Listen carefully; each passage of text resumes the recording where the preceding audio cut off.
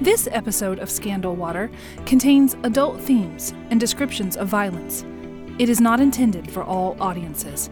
Listener discretion is advised. Welcome to Scandal Water, where the tea is hot and the conversation lively. Your hosts, Candy And Ashley will discuss a peculiar story somehow related to the entertainment industry. This podcast might not change the world, but it just might satisfy your thirst for an intriguing tale. Oh, it's that time of day. Tune in and hear what the ladies say.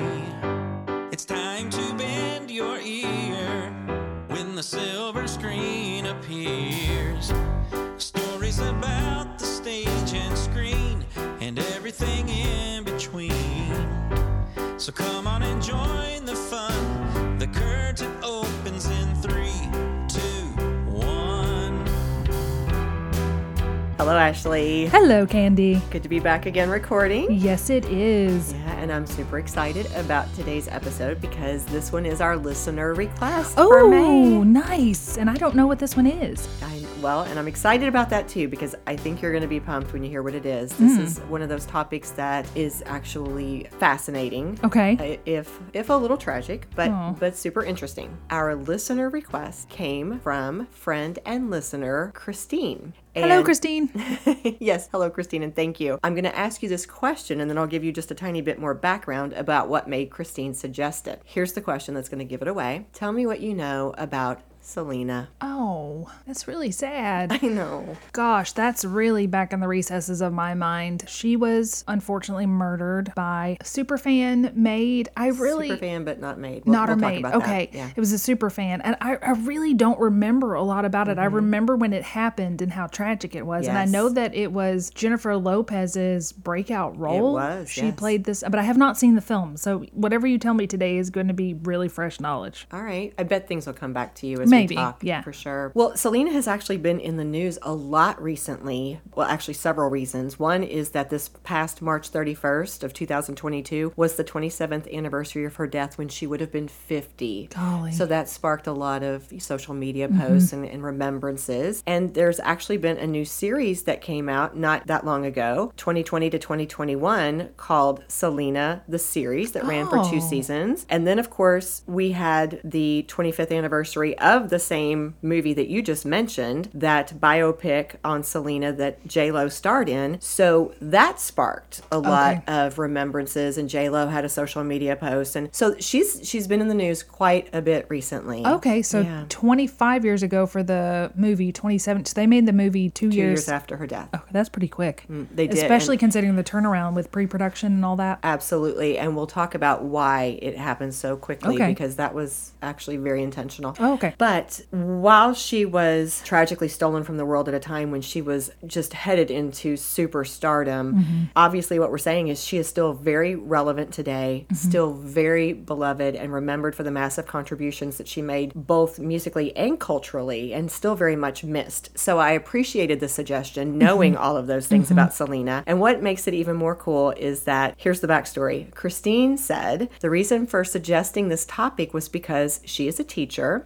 She teaches Spanish 4 to a small group of seniors at a nearby Christian Educational Consortium. So one of her assignments this semester was for her students to study Selena's biography. And so she thought this would be a fascinating topic for us to cover. She listens to our Yeah. podcast. And as a little bonus, I asked if perhaps some of her seniors could share with us a few of their insights as to what they discovered that was striking about Selena Oh, or what was neat. inspirational to them about her. So we're going to sprinkle throughout this Nice. episode a few of those insights from these Spanish 4 senior students. Very cool. It's very interactive today. Yeah, very interactive. So let's go ahead and start with the history. Okay. So Selena Quintanilla was born on April 16th, 1971 to Abraham Quintanilla Jr. and Marcela Quintanilla in Lake Jackson, Texas. And her father was very musically inclined himself. He had been in a band for years, of course, before she was even born is when he started with that. It was a band called Los Dinos that played Tejano music, which is a mixture of American rock music and traditional Mexican music. Oh, cool. I looked it up just to make sure that I got this right, and according to Encyclopedia Britannica, they defined it as a popular music style fusing Mexican, European, and U.S. influences. I like that. So Abraham recognized Selena's singing talent at a very young age. The story goes that he was teaching her older brother, Abraham, who they usually call AB, to play guitar when Selena began to sing. And again, she's like 6. He had his children. There was an older daughter named Suzette. He had all 3 of his children involved with music, basically their entire childhoods. But it was decided around the time that Selena was 9 or 10-ish that she would be the lead singer in a band that he created. He was kind of pulling off of his old band, their title. He created this new band called Selena y los Dinos, which was basically comprised of the 3 of his children. We had Selena as lead singer, we had AB on bass guitar, and we had Suzette on the drums. And so this musical group was playing at weddings, at clubs, at parties, all around their native Texas area. But in 1981, things became more serious because the family actually lost their house after their dad's newly opened Tex-Mex restaurant went under. And so Selena talked in some interviews about how their band became very important in terms of supporting the family. Yeah. And she's about 10 now, if it's 81. Yes, exactly. Ooh, that's a lot of pressure for a little girl. She had the quote in People magazine back in 1992. That's when we began our musical career. We had no alternative.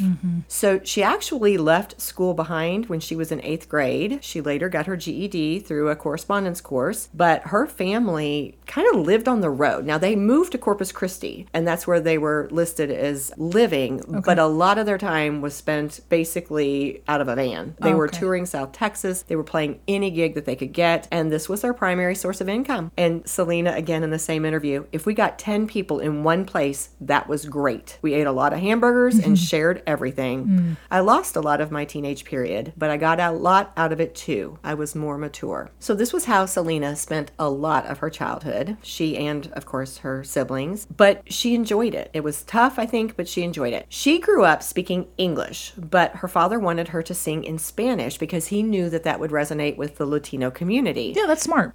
So it talked about in several different sources that she learned the lyrics phonetically at first and then eventually became fluent in Spanish. Okay. And this was something that one of our Spanish students commented on. Kaylin, one of the students in Christine's class, mentioned that she was very impressed by the work Selena put into learning Spanish, using TV, music, different things to help her out in addition to just straight up studying it. And Kaylin said, quote, "She inspired me because of how disciplined she was in wanting to do what she loved." Yeah. There was the discipline, but there was also that urgency because it was necessary to support her family. That's true. So all of that traveling and performing paid off when in 1987, when Selena was only 15 years old, she won the Tejano Music Award for Female Vocalist. 15. That's incredible. And that was the first of an unbelievable number of awards she would go on to win. I did not look this up specifically, but I believe after that first win, she won awards at every consecutive music award, the Tejano Music Awards, for like 8 or 9 years in a row. Her voice must have been incredible. Yeah, she was just even at that pulling young it in. age. It was. In fact, just as a side note, I looked up a few of her videos and listened to them.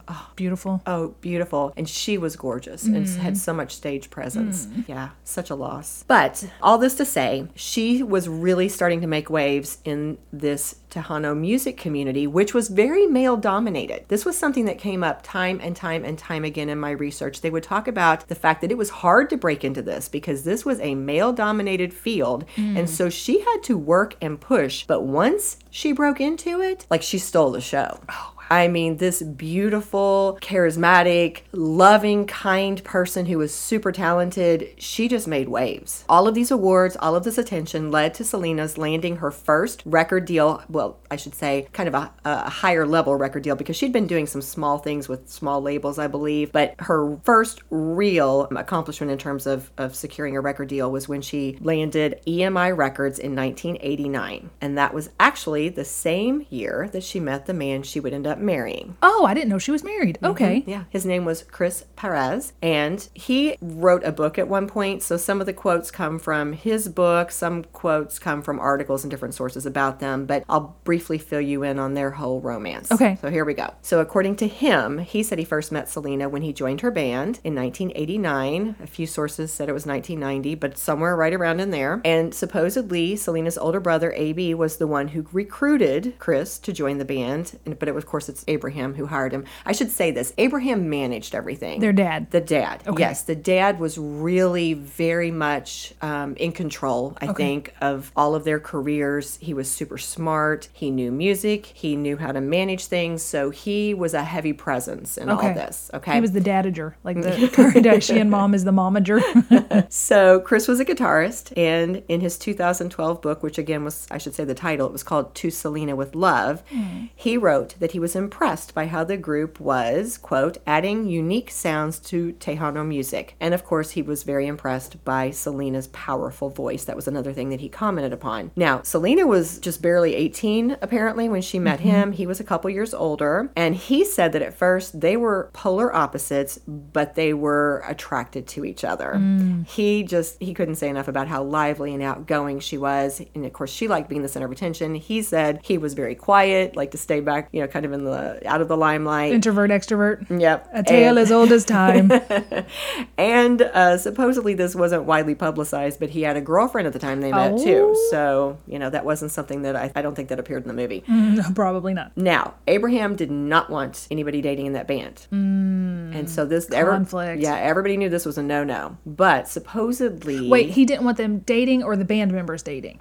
It didn't specifically say, but I believe... Well, first of all, Chris was supposed to be a little long-haired, I think a little edgy. So I think there was definitely a little bit of dad protectiveness, thinking that maybe Chris was... Not good enough for his daughter? Or a little edgier than what he wanted for his daughter. But it sounded to me like he didn't necessarily want his daughter dating anybody at this time. Right. He was kind of the protective dad, and she is young. She is only 18. And he's wanting this band to take off, and he is seeing her on the cusp of it. Well, and if he didn't want them to date because they were in the same band, what if they dated and then they broke up and he's like, well, now I've lost a good musician too? There's that. Of course, we're speculating a lot, but I think... Armchairing. Yeah, there we go. But according to these different sources, the sparks of romance started while the band was on vacation in Acapulco.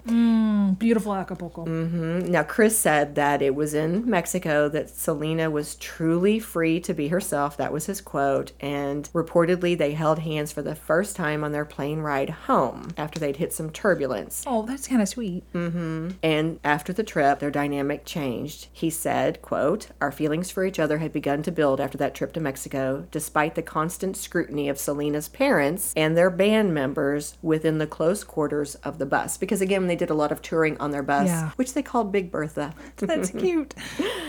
So the two began seeing each other secretly, and of course, they eventually confessed how they were feeling. You'd have to. You're in a van. There's not a lot of secrets in a van. Yeah. And this is so sweet. He had another quote where he said, after they had told each other how they felt, Selena had the biggest smile on her face when we were walking back to the bus afterward. I wanted to tell her, hey, quit smiling. You're going to give it away. That was a quote to Texas Monthly. So they had their first kiss, supposedly, near their tour bus, Big Bertha, and got caught by a band member, Rick.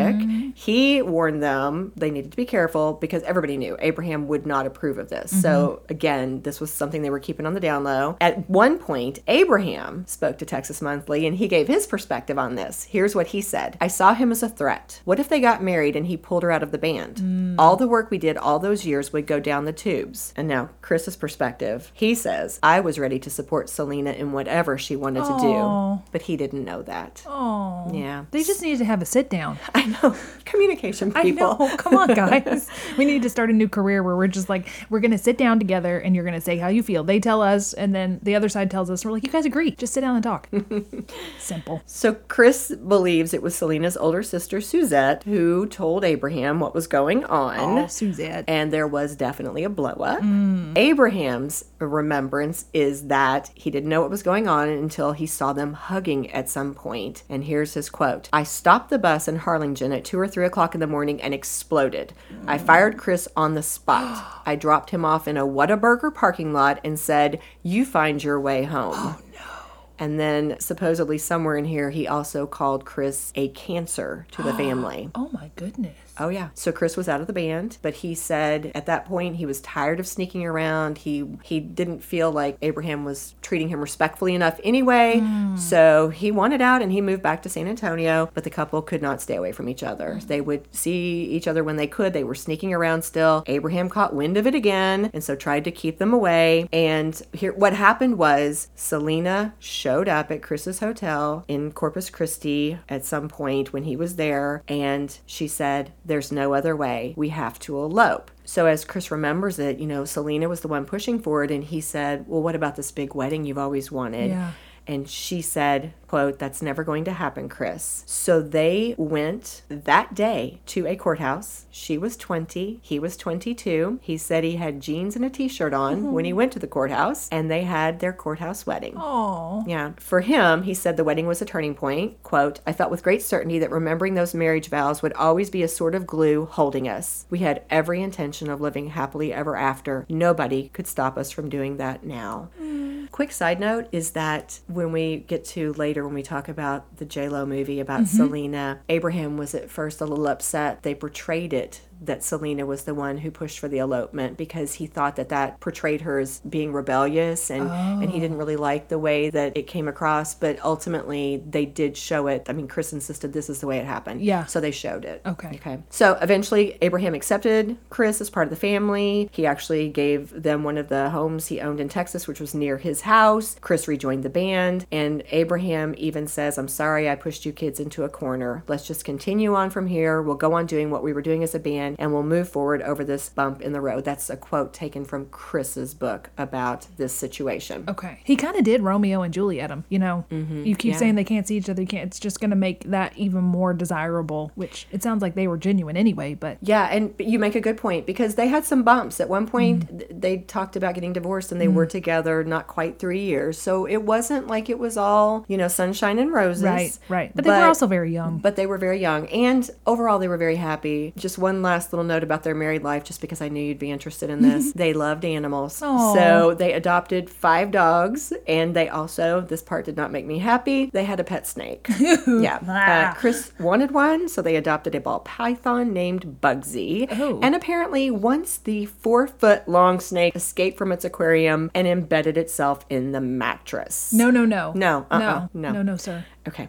All right. So let's move back into the timeline of Selena's singing career. All right. We've kind of taken that little detour. Okay. Remember, they got married around, I think it was 1990. So it was in 1991 that Selena released her first song, Buenos Amigos, which was a duet with a Salvadoran singer-songwriter Alvaro Torres. And that landed at #1 on Billboard's Latin chart. That was huge. Yeah. Okay. So again, she's making waves. She is making a splash. So one of the things that did make her stay out, again, I don't know if we've brought this out enough, was that she had her own style. Her clothing was very distinctive. If you look at any of her videos, of course she was gorgeous, but she would have on midriff-bearing outfits, and she, kind of, sometimes you'd see her in bell-bottom things, or just very bright, colorful clothing. And so she stood out in many ways. And this leads us into another quote from one of our students named Nathan, and here is what he said. "I admire Selena because she was truly herself. Rather than following the typical celebrities' clothing and music styles, Selena was truly unique.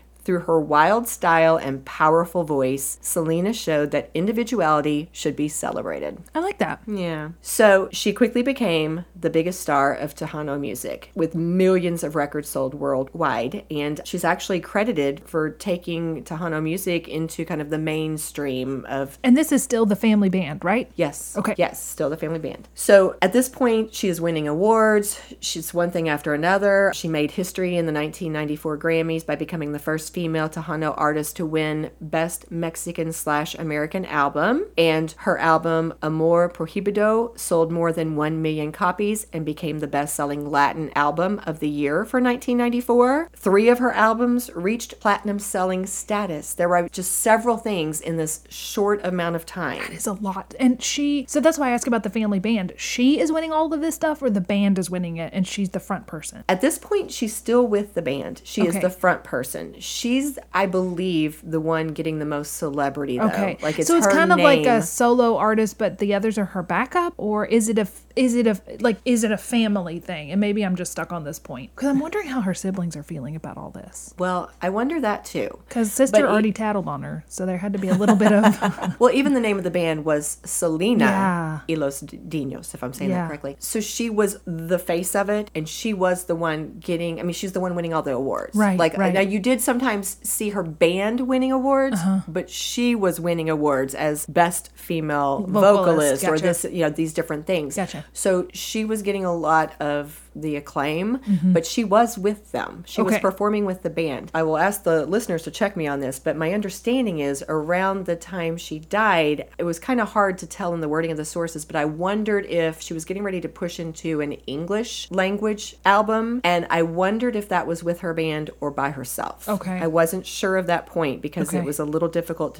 to tell in the sources. Okay. But and my understanding is until the time she died, all of the albums had been with her band. Okay. Okay. So in the early months of 1995, before her death, Selena was basically at the height of her career. And this was what we just talked about. This was laying the groundwork for her long-awaited crossover into the mainstream English market. Okay. They thought this was going to cause her to explode, like Oh, I Madonna, bet. which was I kind bet. of somebody, To compare to back right then. at that time. And she was already, different people made the comment, she was already known by one name. You know how many artists are like the one name, Elvis, Madonna, Cher, that type of thing. She'd already gotten to that point. They thought this was going to do it for her. I bet it would have. Yeah, she had the 4 studio albums and a Grammy for Best Mexican American Album under her belt, plus all these other awards in the Tejano industry. And she was in the process of recording this first English language album called Dreaming of You when she was killed. It would go on actually after her death to set records for release day album sales. So just a month or so before her murder, on February 26th of 1995, Oh, that's my birthday. yeah. She performed with her band for more than 60,000 people at the Houston Astrodome wearing the famous iconic purple pantsuit. And a few days later, she attended the Grammy Awards for a second time, where her 4th studio album, Amor Prohibido, was nominated for Best Mexican American Performance. I don't believe she won that one, but the nomination was an honor. Yeah, it is. She was also at this time recording I Could Fall in Love with a noted songwriter and producer named Keith Thomas in Franklin, Tennessee. And then outside of music, she had started these boutiques called Selena Etc. She'd launched them just a year before this. She had 2 locations in San Antonio and, of course, her hometown of Corpus Christi, Texas. Well, they called it her hometown, but she was technically born in Jackson. Right. But she grew up in Corpus She had Christi. adopted so that yeah, place as exactly. home, She was yeah. associated with Corpus Christi. These were, again, Texas-based boutiques that had in-house salons, and they sold her signature line of clothing and jewelry. So, like, she was developing the Selena brand. Yeah. Yeah, and getting into this business world. Her 2 locations were managed by this woman named Yolanda Saldivar, who also was the president of Selena's fan club and was a trusted confidant of Selena. And she's going to be important. Okay. So we're going to come back to her.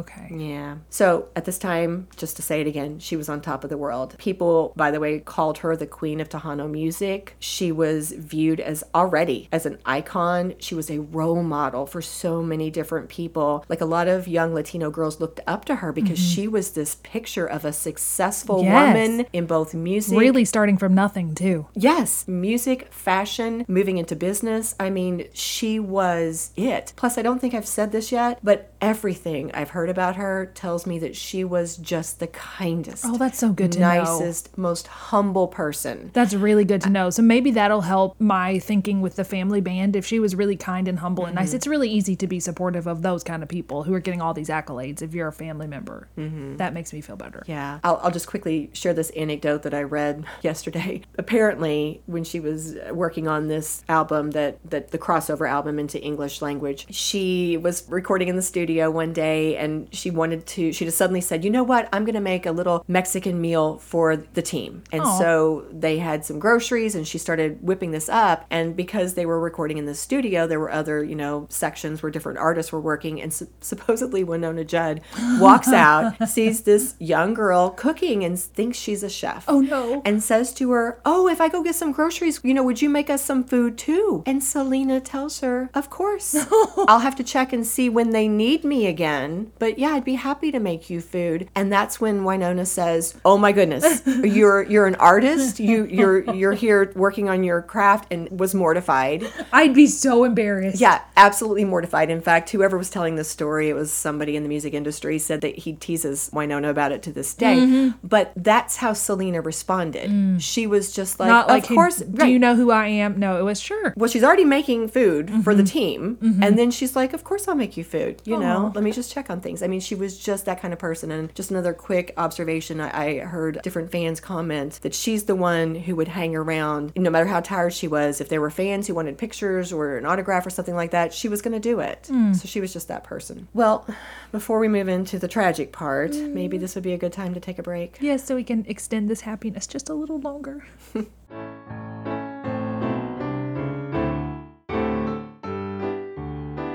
So Yolanda Saldivar first came into the Quintanillas family's life in 1991. She was actually, I think, around 30 years old, and she was a registered nurse at that time who was born in Texas. She was older than Selena, of course, by something like 11 years. And from the word go, she claimed to be Selena's biggest fan. Mm-hmm. Supposedly, she called Abraham, incessantly, and pushed because she wanted to create a Selena fan club. And they gave her permission. So later that same year, she founded the Selena Fan Club, and of course, she was the president. And people called her Selena's biggest fan, but many people, especially reflectively, called her a super fan and said she was just almost obsessive. Yeah. So over time, though, Selena was incredibly trusting. That was a descriptor I heard over and over and over again, that Selena was just the most warm-hearted, open, and trusting person. Mm-hmm. And so Yolanda and Selena became very close. Mm-hmm. In fact, Selena grew to trust Yolanda so much that these boutiques that we talked about, she put Yolanda in charge of them. So let's think about this. She was over the fan club. She was over these boutiques. Mm-hmm. She had a lot of access to Selena's finances because she was the one, if people joined the fan club and they paid their dues or they bought merchandise, Yolanda's the one who handled that and would be supposed to send them, make sure that they got their merchandise. Okay. Or one person who gave some testimonial on a podcast I listened to, she talked about the fact that Yolanda was actually in charge of paying her as an employee for Selena. So she had a lot of power and access to... And influence. And influence, exactly. And the whole family was close to Yolanda. It sounded like they all really liked her and trusted her. She was a bridesmaid in Suzette's wedding. So, despite the fact that the family really liked her, again, I don't know how much of this was people looking back and seeing things... Hindsighting it. Hindsight, exactly. Or if they were seeing things at the time, but I saw numerous things that seemed like red flags. Mm-hmm. Lots of oddities, things that just were not right. I'll give you just a few examples. Okay. When Selena would perform in San Antonio, oftentimes Yolanda would be by her side. According to Texas Monthly, they said she liked to be Selena's eyes and ears. She was very kind of possessive. That was a word people used. She was a little possessive. She wanted to be with her a lot. And that doesn't seem like anything bad. But here's a more, I think... Scary. Telling example. People described her as a loner, and one woman who moved into an apartment with Yolanda at one point, I think they were trying to share for expenses, she discovered that Yolanda didn't just have pictures of Selena on her walls. She described the whole place as looking like a shrine. No. And that woman moved out after only 2 weeks. Yeah, no.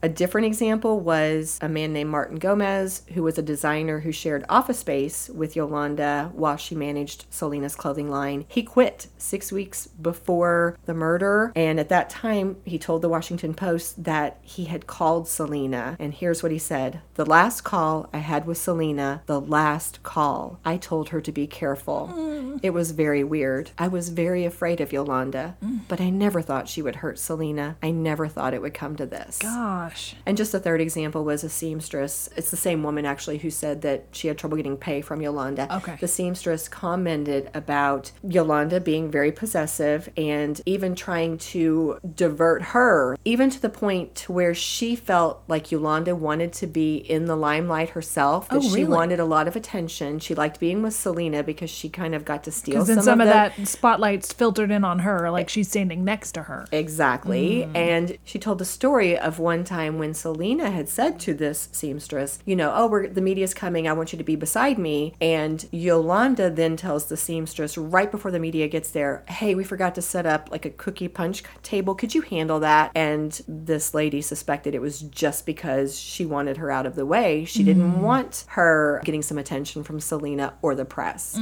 You know, so just red flags. Lots of red flags. Yeah. But the real problem was they realized Yolanda was mismanaging and even embezzling some of the funds. A few months before Selena's death, Abraham received several complaints from people, such as people from the fan club who said, I sent him my money, but I never got my merchandise, or I never got that little bag of goodies that you're supposed to get when you join. He was getting a lot of complaints from the fan club, and there were other things that caused him to start looking into the finances. And when he investigated, he discovered, by his count, it looked as though Yolanda had embezzled more than $30,000 from the boutiques and the fan club. Ooh. This is from a news report that came out at the murder trial. So in early March of 1995, I'm not sure if it was the family or just Abraham, but they confronted Yolanda. And Abraham apparently fired her at that time. Like he felt like he had enough, that he just needed her gone. Yeah. But when they fired her, Yolanda still had access to documents and paperwork and like those fan club records that they needed to try to make things right. Yeah, so it sounds like Dad jumps the gun and likes to just fire people immediately, and maybe he needs to be a little more diplomatic. Get that stuff first and then fire her. Mm-hmm. Like, hey, Yolanda, can we have a copy of this? We need something, and then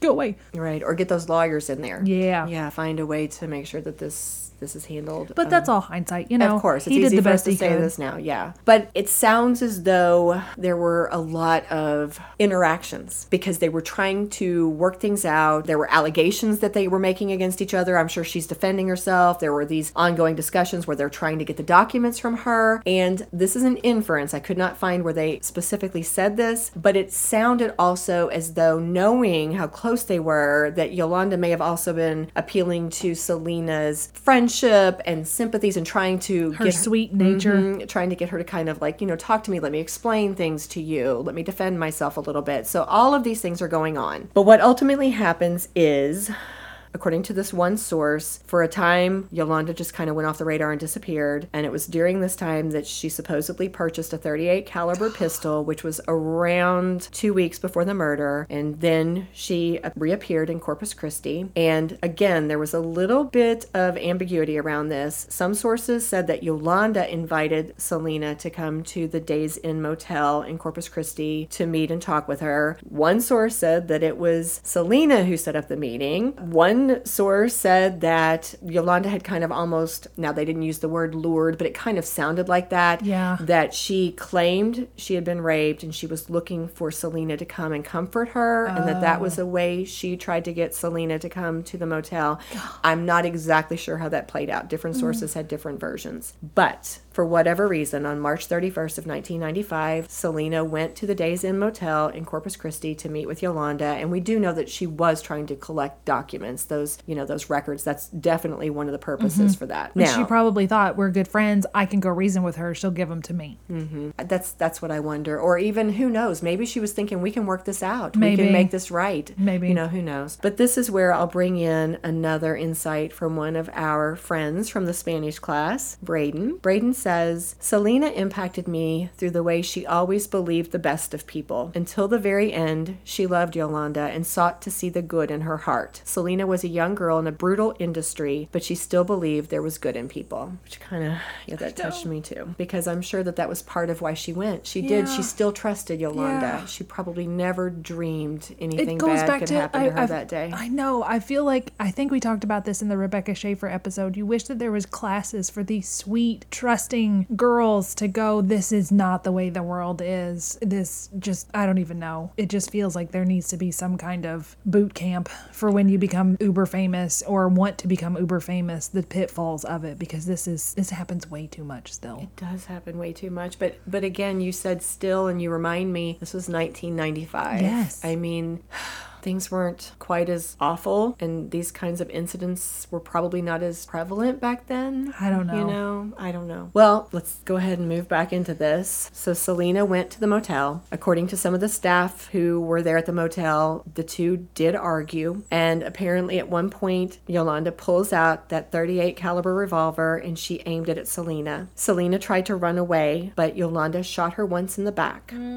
The bullet shattered an artery in her collarbone before exiting her chest, and according to a report in the Associated Press, the effects of that negatively impacted her brain function. Oh gosh. So she died. Did she just die immediately? No. Things were pieced together. They have 911 transcripts from that day. They had testimony at trial from different people who were there at the motel who were firsthand witnesses. Yeah. And then we'll get to it in a minute, but we actually had some things from Yolanda herself. So putting all these pieces together, here's what happened. People in the motel saw Selena running and screaming down one of the motel corridors with Yolanda chasing after her. And then this person telling the story says they recalled Yolanda stopping just short of the lobby, lowering her gun, and then returning back to her room, which was room 158. And so then the front desk clerk, a woman named Shauna Vila, recalled that Selena burst into the motel lobby crying, and she said, "Lock the door. She'll shoot me again." Oh no, she'd already been shot? Yes, she'd shot her back in the room.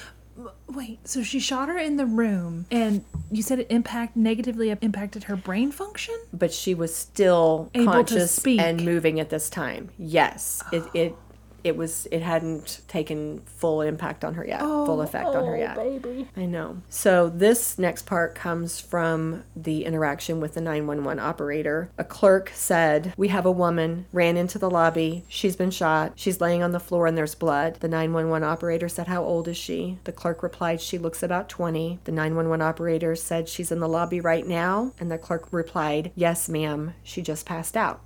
So at this point, Selena was bleeding, collapsed on the lobby floor, but before she lost consciousness, she made a point to identify Yolanda as her killer because according to the report from a man named Ruben De Leon, who was the sales director for this motel, he said that she said Yolanda Saldivar in room 158. Wow. She named and her killer. She had the capacity to just think clearly and go, if this is the last thing I have to do, I'm going to say who did this. Those were her last words. Those were her last words? Those were her last words. Oh, gosh. She was rushed to the hospital in an ambulance where she died. And it was days before her third wedding anniversary and not too long before her 24th birthday. So she was only 23. She was such a baby. Yeah. So meanwhile, Yolanda ends up going out and getting into a pickup truck, I believe in the parking lot of that Days Inn motel, and she still got the gun, and proceeds to have something like a 10-hour standoff where she's threatening to shoot herself, and there's a negotiator on the line with her. A podcast that I listened to just the first part of it, but it was very interesting. It was called Selena, A Star Dies in Texas. They had actual audio recording of some of that conversation with the negotiator, so you could hear her voice and what she was saying. Oh yes, so disturbing. But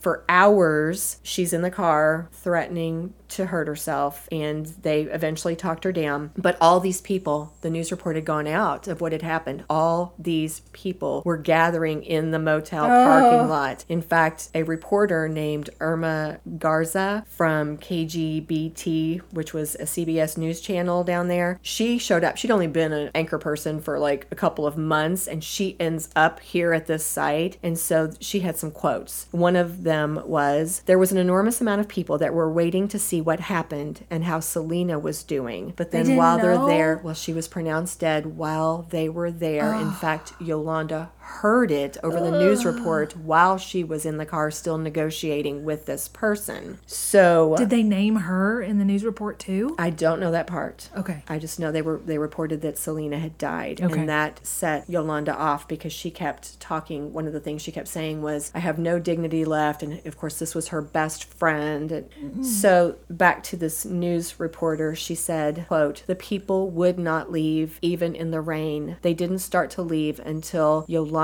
got out of the truck. At that point it was quiet. Then someone yelled, 'They got her.' And when they took her down, the cheers Oh, erupted." golly. So, yeah, so these people, I think at that point knew, if they didn't know her name, they knew this person in the Had done standoff it. obviously was the person who'd done it. Wow. Yeah. And good for them to restrain themselves and not try to do mob justice. Mm-hmm. That'd have been scary. Yeah. So, in terms of why she did it, Yolanda has always maintained, even till today, that the shooting was an accident. You don't accidentally shoot someone in the back of the... Well, Bernie said that, but I don't know.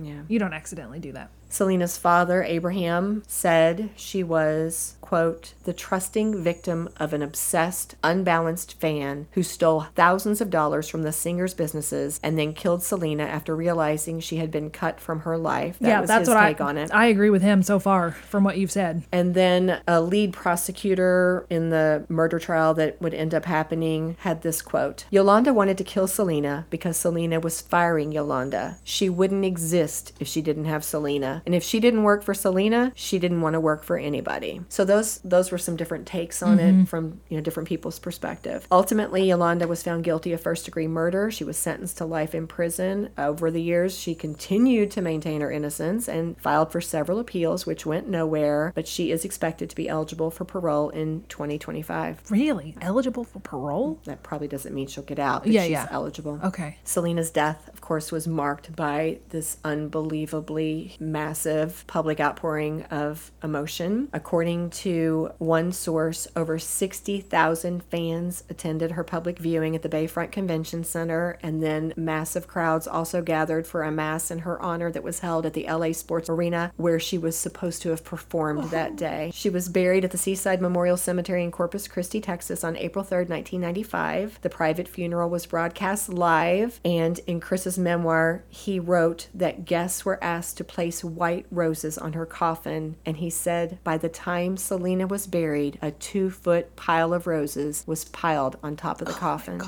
Yeah. So a quick note about those white roses. I looked this up because I noticed, as I remember I mentioned, I listened to or watched a few of her music videos, Yes. and there was a white rose down in the bottom corner. And so when and here he has asked people to put it on the coffin. So I wanted to know why. Yeah. And when I looked it up, there were several notes about this. One of them was that it was Selena's favorite flower. And A white rose was? Okay. and it sounded like even when she was performing, people were starting to associate that with her because it was her favorite flower, and also that idea of her purity and her Purity. innocence and how much she just loved the music and loved people. So it was already associated with her. But then I saw something in a People magazine article that just kind of got me. It said that Selena had had a repeated dream many times before she was killed that many think was a premonition of her death, and it involved a white rose. What? Supposedly, it did frighten Selena a little bit. It concerned her. But in this dream, she reportedly would see a white rose that was thrown at her, but she could never catch the rose or see who threw it. And at the end of the dream, there would always be this appearance of a white light. Then, something else that came out related to this was this video recording of Selena as she was driven away from her final televised concert at the Houston Astrodome on February 26, 1995, the one we talked about. Again, it was just weeks before she died. But in that video, you can see a fan throwing a white rose to Selena, but she didn't catch it or even see it. So in that video, it lands on the ground behind her as she's smiling and waving goodbye to the audience. Oh my God. So it seemed to become, very symbolic. Wow. So this white rose is still, of course, associated with symbol. Selena. It's symbolic. It appears at the end of the Selena biopic that we're about to talk about Okay. now. And also, again, on these videos, it's there. So Selena's last album, the one that we've mentioned before, the crossover one, was called Dreaming of You, and it was released posthumously in 1995. Came out less than 4 months after her death, and it was the first album by a Latin artist to debut at #1 on the Billboard 200. Had she finished it, or was it partially done? Do you know? You know what? It was not mentioned. I think she must have had it finished because Okay. it didn't talk about any specific Okay. things they had to do. Okay. And then, of course, not long after came the Selena movie that we've now mentioned several times.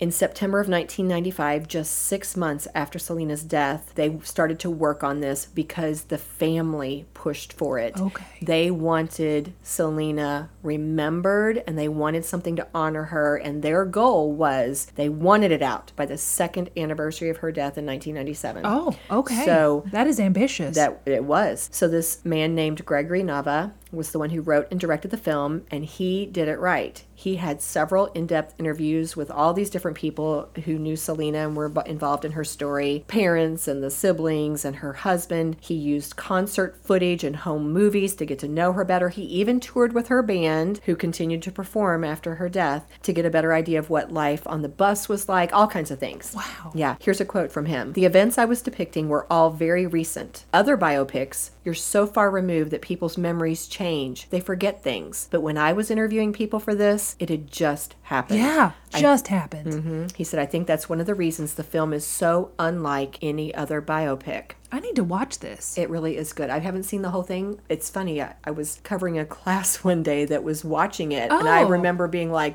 this is It's really good. amazing. Okay. Yeah. So now I have to go back and watch the whole thing. So the first draft of the script was finished in early March 1996. That's like a year later. Yeah, that's a lot of research in the that's impressive.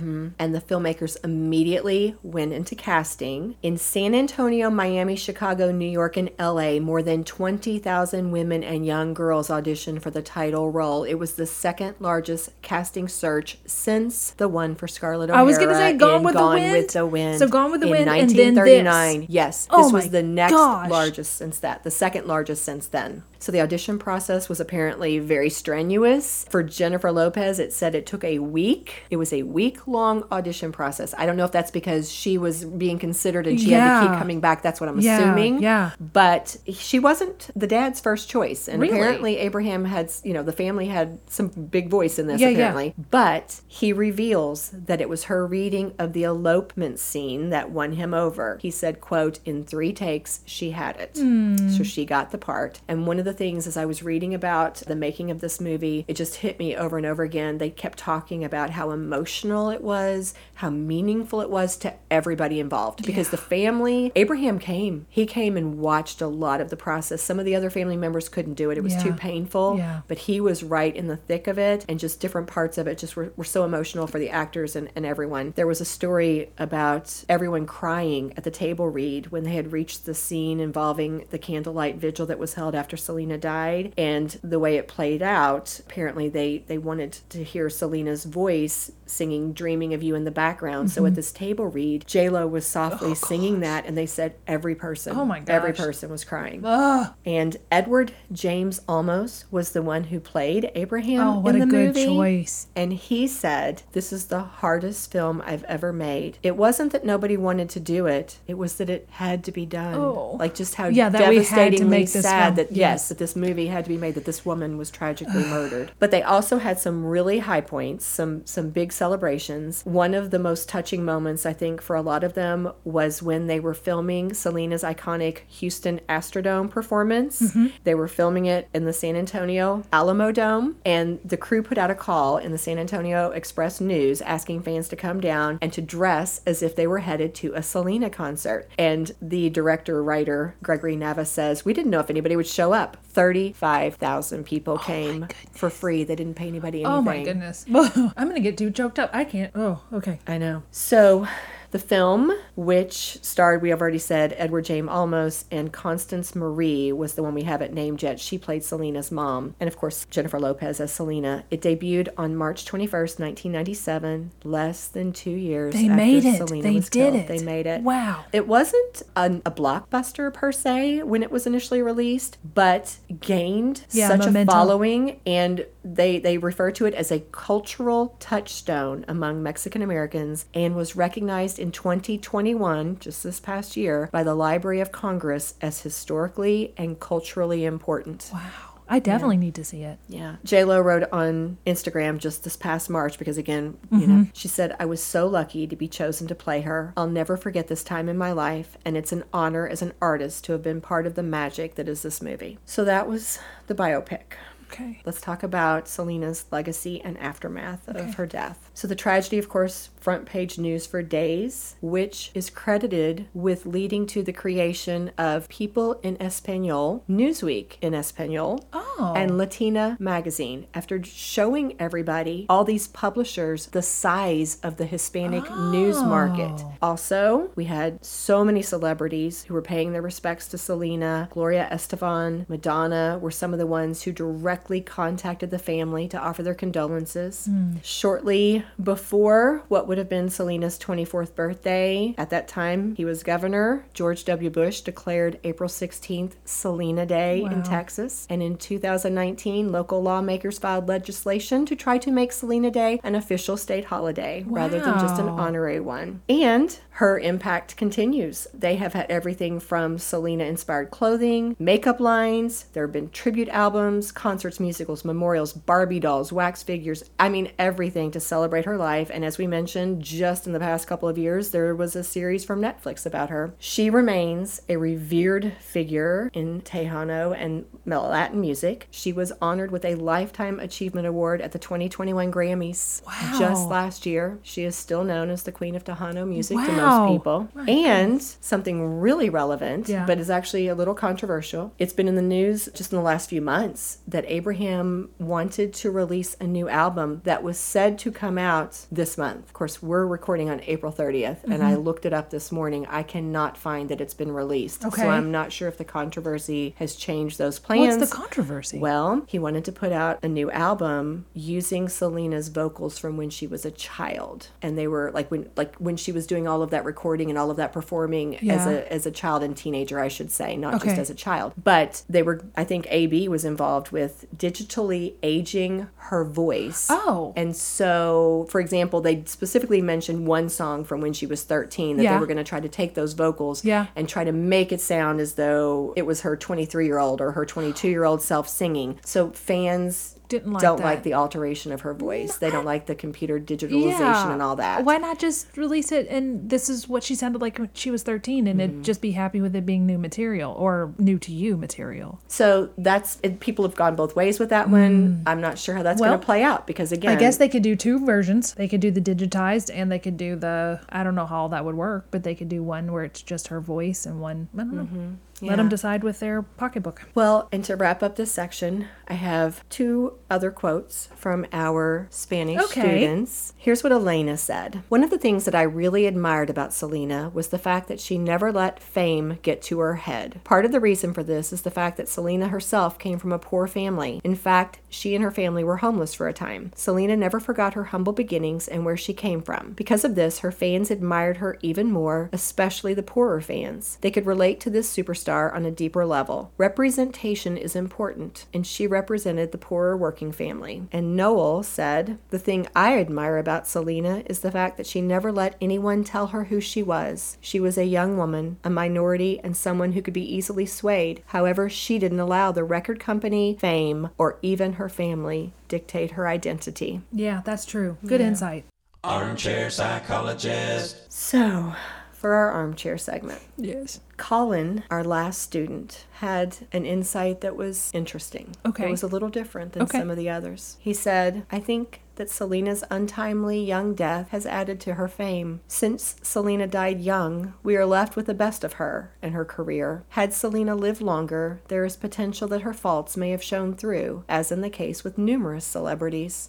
So I want to ask you your thoughts about what Colin offered and just about Selena's life and legacy in general. Well, I think Colin has a good thought. I think he's thinking like the James Dean effect. James Dean died very, very young, so would he have been such a pop culture icon? Would anybody have been such a pop culture icon? Marilyn, James Dean, any of these folks, if they had lived a natural life? I don't know. Clearly, we don't know what would have happened. Could she have become jaded by the situation in her family? Could her and her husband have broken up? Sure, anything. Any of that could have happened. I I think probably we would all prefer that. You know, what would you prefer? Do you want this eternal fame, or do you want to live a long, happy life that's flawed? I think we'd all pick a long, happy life. That's flawed, you know, that has its ups and downs. I don't know what would have happened with her. I like to think that she would have stayed the same person, but probably she would not have. She would have fluctuated like all of us do. But what do you think? I had the advantage of having longer to think about this because, you know, I got to see Colin's quote before you did, and it was very thought-provoking because what it made me think about was